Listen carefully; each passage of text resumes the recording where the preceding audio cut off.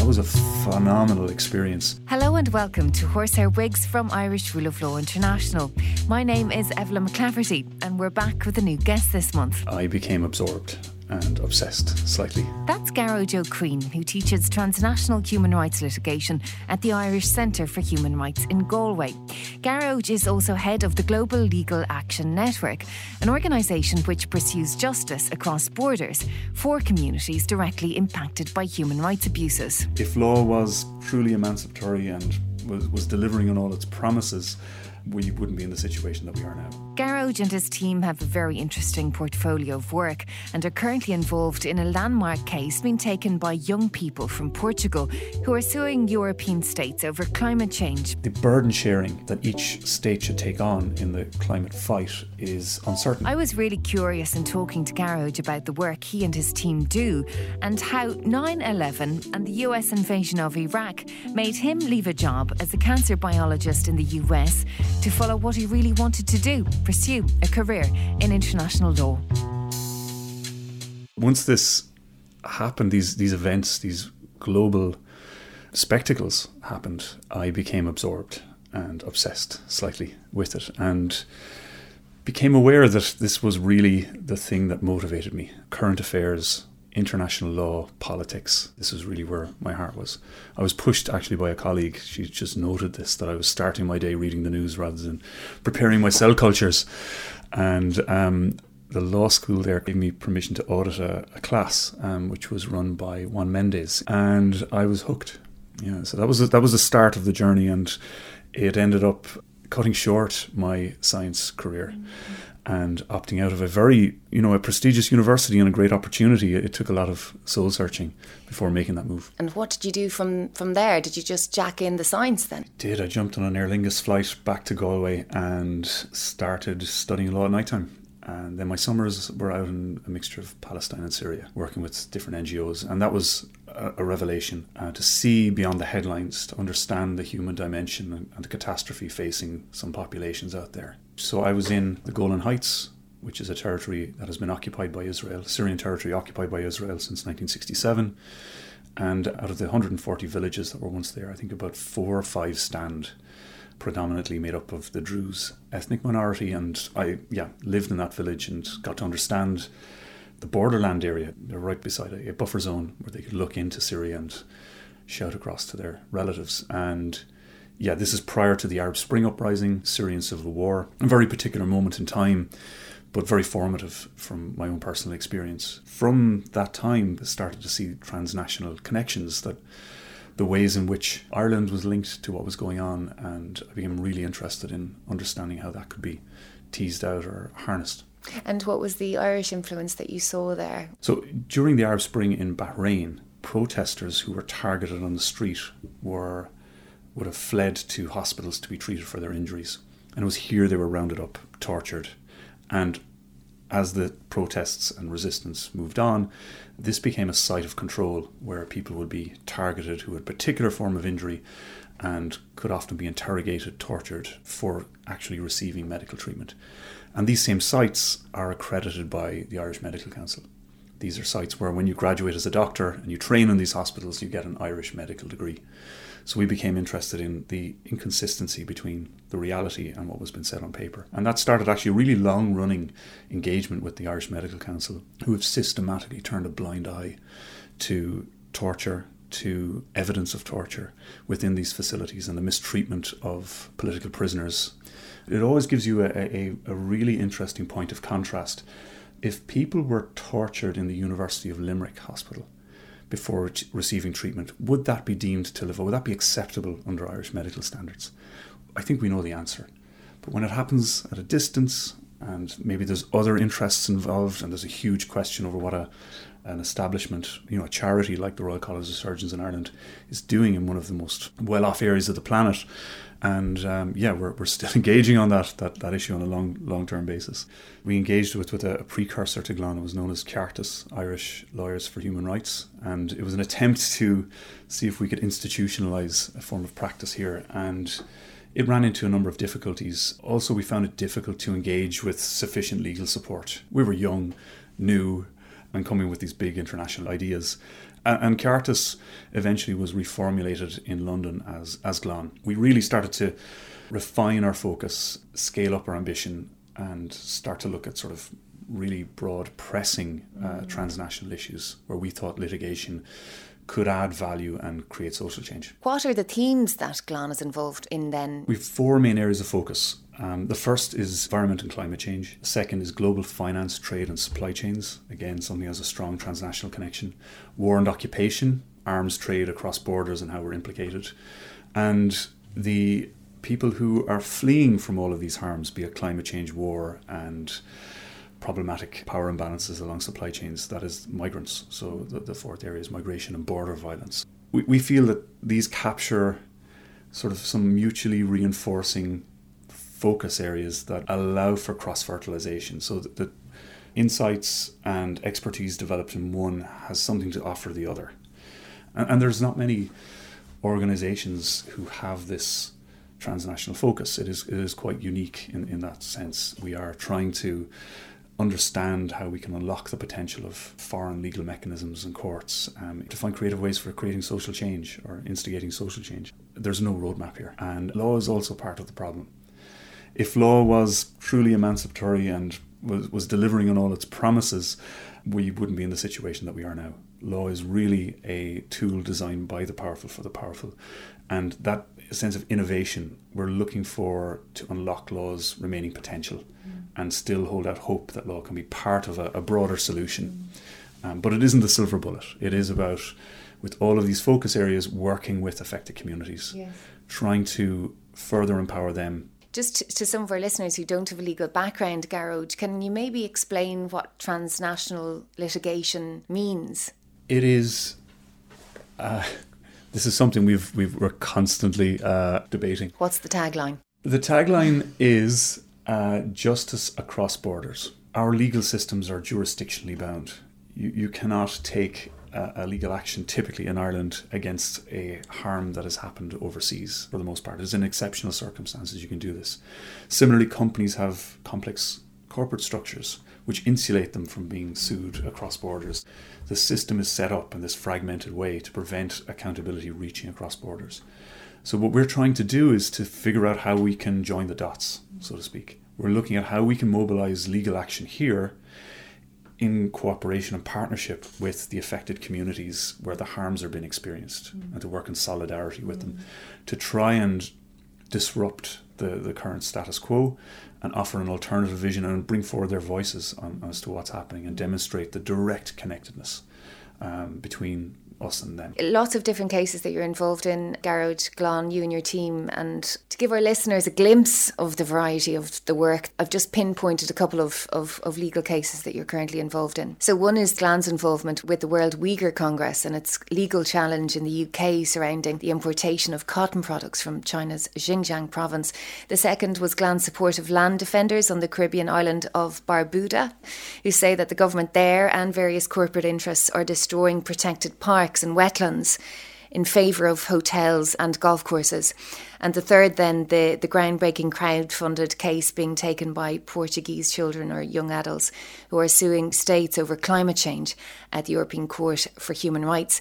Gearóid, firstly to the legal challenge, the ruling by the UK High Court in favour of the UK custom authorities, rejecting your claim, Glán's claim, that they're guilty of failing to investigate whether cotton imports are the product of forced Uyghur labour in China's Xinjiang province, allegedly home to 380 internment camps used to detain Uyghurs and people from other Muslim minorities. Maybe firstly, before we go into the case, maybe you can explain to listeners who the Uyghurs are and what these internment camps allegedly are. Yeah, the Uyghur people are part of a Turkic, predominantly Muslim minority in the western region of China, an area that was formerly known as East Turkestan, where this population is from, and they have been subjected to systemic repression, resulting in the destruction of their culture, their language, and the mass internment of the population in various guises. Not only would you have prison facilities, but you would have nearby industrial parks where prisoners are brought in to work typically in the cotton and textile production industry. Children are separated from parents and brought into industrial orphanages, where again there's a sort of a cultural annihilation happening, and the breaking essentially of the social fabric. And essentially this amounts to a crime against humanity and arguably genocide. And there's credible evidence to suggest that this is the case, including from opinions we have commissioned. This is obviously something that the Chinese government are rejecting, and they're saying that this is not happening. But yet you're bringing this case in the UK. So tell us about the case. This is the first time the case you just described in the UK High Court. There we were bringing a judicial review hearing which took place over 2 days in October to the Royal Courts of Justice, and it was the first time that a Uyghur group had set foot in a foreign court to challenge the complicity of global markets in the forced labour of Uyghur people.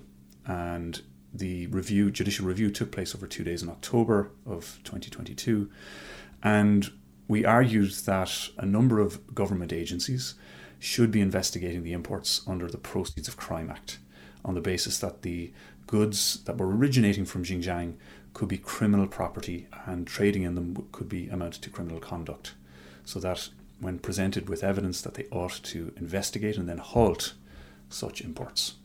And so that was the premise. And unfortunately, we lost that initial hearing and that initial decision. But what was really interesting is that the government did not dispute that the situation in Xinjiang is appalling and that the evidence was not disputed either. We submitted over 1,000 pages of evidence, and they agreed that in principle the Proceeds of Crime Act applies, and this would apply to cotton coming from Xinjiang, and that the government indicated they're keeping the situation under review and they may open an investigation if appropriate conditions arise. What does that mean? There we're kind of getting to where we lost that particular stage of the case, and that is on whether sufficient evidence had been produced to demonstrate that a specific consignment was been brought across.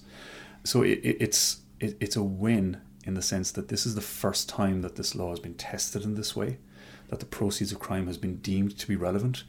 It lays down a marker and is a warning shot, I think, to a lot of corporate retailers whose supply chains intersect with this cotton. And 85% of China's cotton comes from the Uyghur region. So it's about 30% of global cotton. So it's difficult to find a main street where cotton is not tainted by Uyghur forced labour and these labour camps. So that in itself was significant. And I think that the fact that this was recognised to apply in principle could also mean that other products produced in similar circumstances could fall within the scope of the Proceeds of Crime Act and engage the obligations of customs authorities. And therefore we're targeting that permissive structure. Until this point, cotton was just flowing freely in, regardless of how it was made.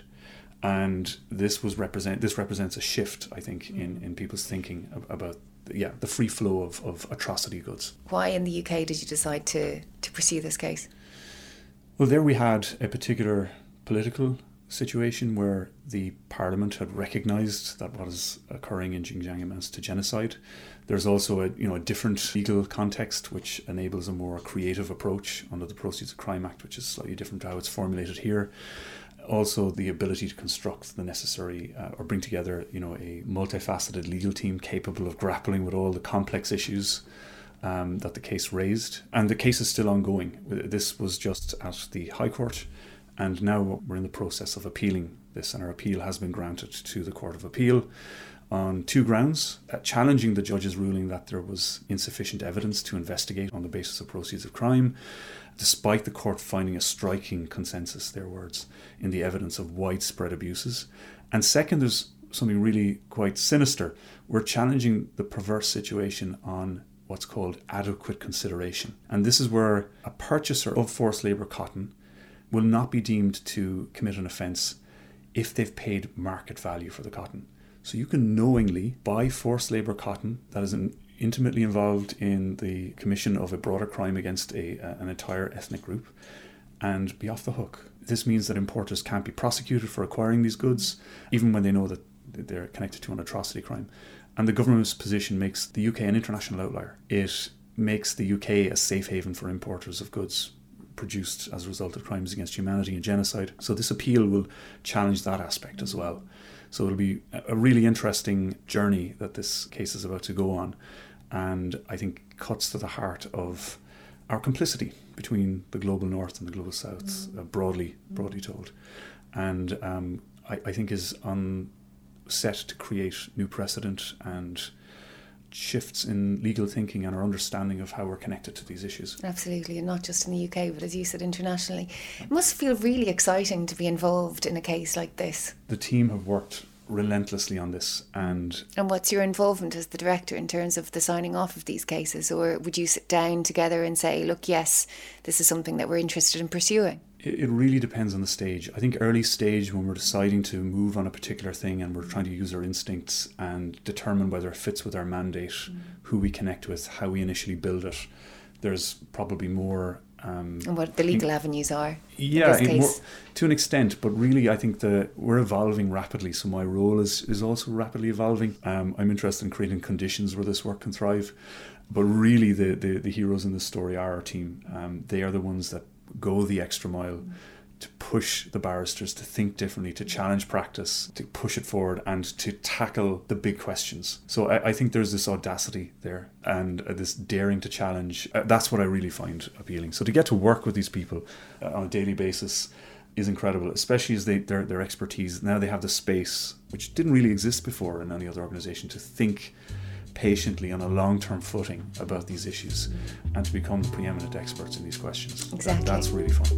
You're listening to Horsehair Wigs from Irish Rule of Law International with me, Evelyn McClafferty. Our guest on this month's show is Gearóid Ó Cuinn, the head of the Global Legal Action Network, GLAN.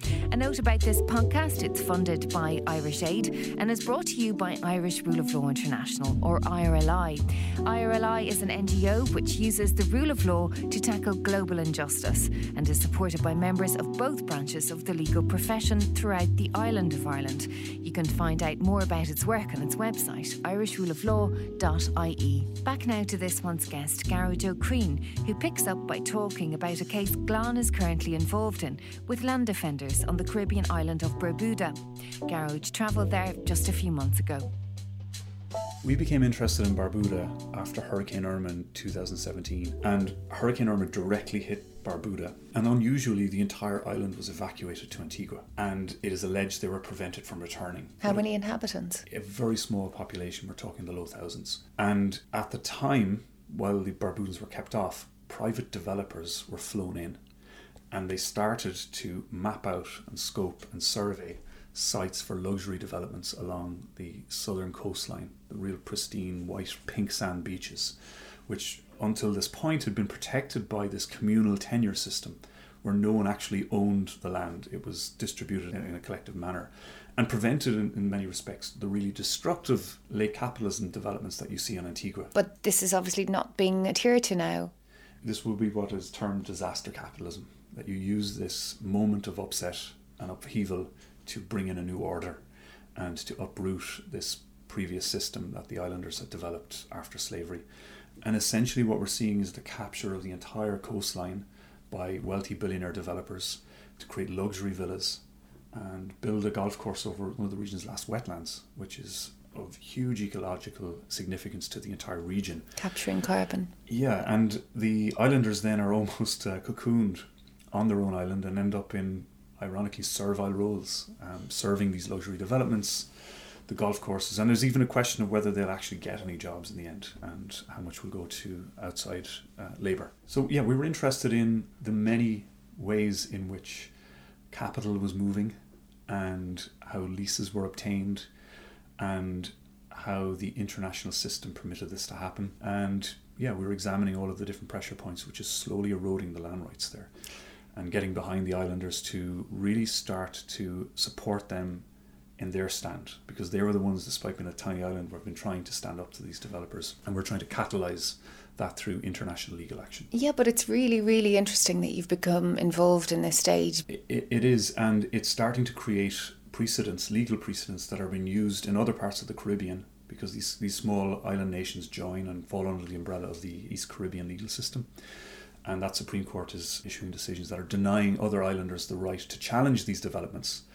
And we're supporting two islanders in their appeal to the Privy Council, which is sort of a colonial hang-up. It's the Supreme Court of the East Caribbean Court is actually in London, but they will be decided on Antigua and Barbuda law, but it'll happen in London. And we're assisting them. They're represented by Garden Court Chambers in London, to challenge their inability to question these developments. And they've been deprived of information, and the argument is that it doesn't affect their interests directly.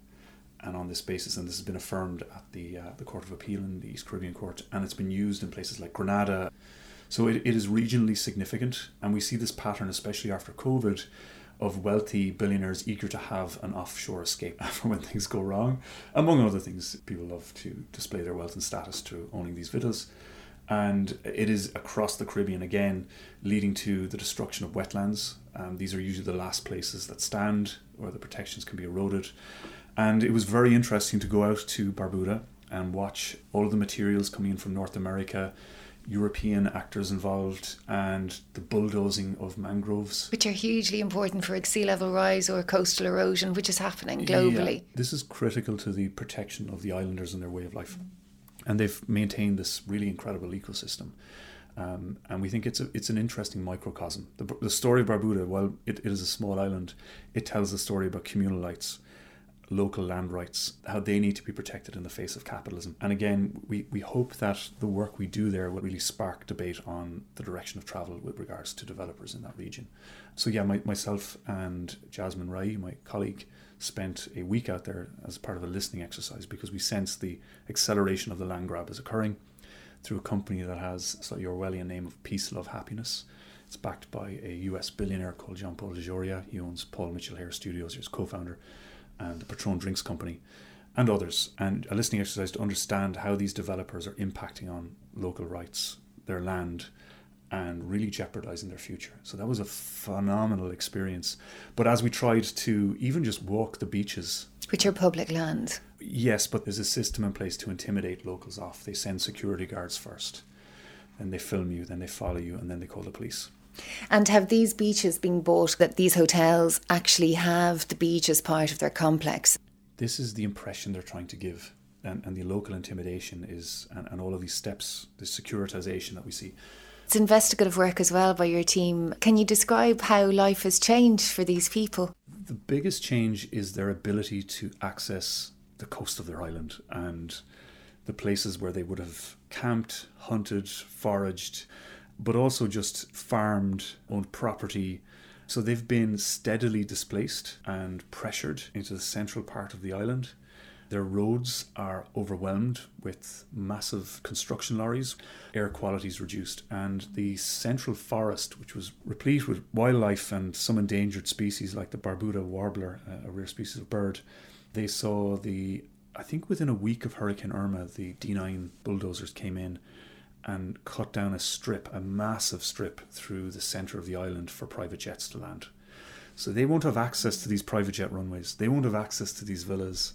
The rent that's been charged is pittance. The benefit that they accrue over time is virtually nil. And I think the realisation is setting in that they're at a turning point and that there is a real appetite for change. And that's what we're there to sort of see if we can help with. And we won't have all the answers. We've limited capacities, but we're certainly there to see if we can accelerate things in a different direction. And first-hand experience, having been there as well, and seeing what you saw. Going to a case as well that Glan are involved in, and this is in relation to the 6 children and young adults from Portugal who are taking European governments to court as Portugal and other states experience record-breaking heat waves and devastating forest fires on a scale never seen before, adding their voices indeed to the global fight for climate justice and amplifying the international pressure applied by the school climate strikers with their Fridays for Future movement. What's Glan's involvement? Because this case has received international headlines. Lots of people are looking to see where this is going to go. Yeah, I think it's safe to say it's the biggest climate change case on the planet at the moment, and the one that everyone is watching. It is certainly the biggest and first ever multi-state climate change case heard by Europe's highest human rights court, and certainly the first climate case filed with the court.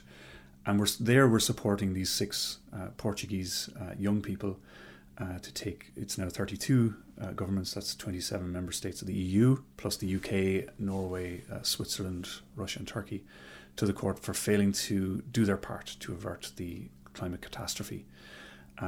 which we argue violates several of their human rights as young people. These people live within a climate change hotspot. The impacts are already very real for them as young people, and the predictions are that it will get manifestly worse. The ability to endure month-long heat waves of 40 degrees or more, as you might imagine, will impact their ability to be outside, to sleep. It'll aggravate medical conditions. So we're really talking about tangible impacts. And the case itself is referred to as Duarte Agostinho, after one of the Portuguese youth who was in that group of 6. And since been filed in 2020, it's been fast-tracked by the court and then referred to its Grand Chamber, which only a tiny minority of cases experience this. We anticipate that the judgment and the hearing will take place on the 27th of September, will inevitably impact everyone within the space of these 32 countries. It will produce a legally binding decision on those member states, which is different from what you might expect from an international treaty body mechanism. Here we're dealing with something of a different order, which could produce a whole variety of impacts. And I think it supplements or builds upon and increases the potential of domestic litigation, unlocking the potential of domestic courts going forward. And indeed, there has been a lot of domestic litigation to this point on the issue of climate change, and there have been some wins to a certain extent. But what I think this case brings is that if we look at the sum total of what the domestic courts have said to date, demanding governments act on climate change, even if we just consider that every state within those 32 countries did what the most progressive judgment demanded, we would overshoot the 2-degree mark of global warming, and we would be on our way to climate catastrophe and climate breakdown. And what we're asking is for the European Court of Human Rights is to ensure that the obligations of states are collectively consistent with the 1.5 degrees pathway, to ensure the protection of human rights and to maintain our trajectory within a realm of some safety from climate breakdown. So I think it is this need for a collective and consistent approach at a European level, rather than leaving it to each individual state to determine their own contribution and their own mitigation methods. Yeah. So the 1.5 that you're talking about is the Paris Agreement for us not to go into total meltdown. But are we talking about like an international mechanism that would say, right, this is the amount of carbon emissions that you can actually produce year upon year, and this international mechanism be enforced? It aims to address the fact that states have not agreed amongst themselves what each of them should do to maintain this trajectory of staying within 1.5 degrees Celsius as agreed in the Paris Agreement. So there's no one way, there's no unified approach to how this is done. And it means without this system, the burden sharing that each state should take on in the climate fight is uncertain, and none of them is sure what their fair share of the fight should be. This is sort of the thing that is preventing cohesive and consistent action in responding to the uncertainties that we face. And as a result, states have kind of taken advantage of this, and they've adopted sort of self-serving interpretations of what their obligations actually are. Climate goals, various different agreements that they'll say, at the climate conference, the Conference of Parties, this is what we're going to adhere to. Exactly, and it means that there's no way of assessing whether, collectively speaking, we're on track. Good luck with the challenge, Gearóid, and indeed all of the challenges that you and your team are involved in, and thanks for your time today. Thanks so much, great to chat to you. And that was Gearóid Ó Cuinn, head of the Global Legal Action Network, and who lectures in transnational human rights litigation at the Irish Centre for Human Rights in Galway. That's it for this month's show. Thanks as always to our funders Irish Aid, and thanks to you for listening. Until next time, take good care.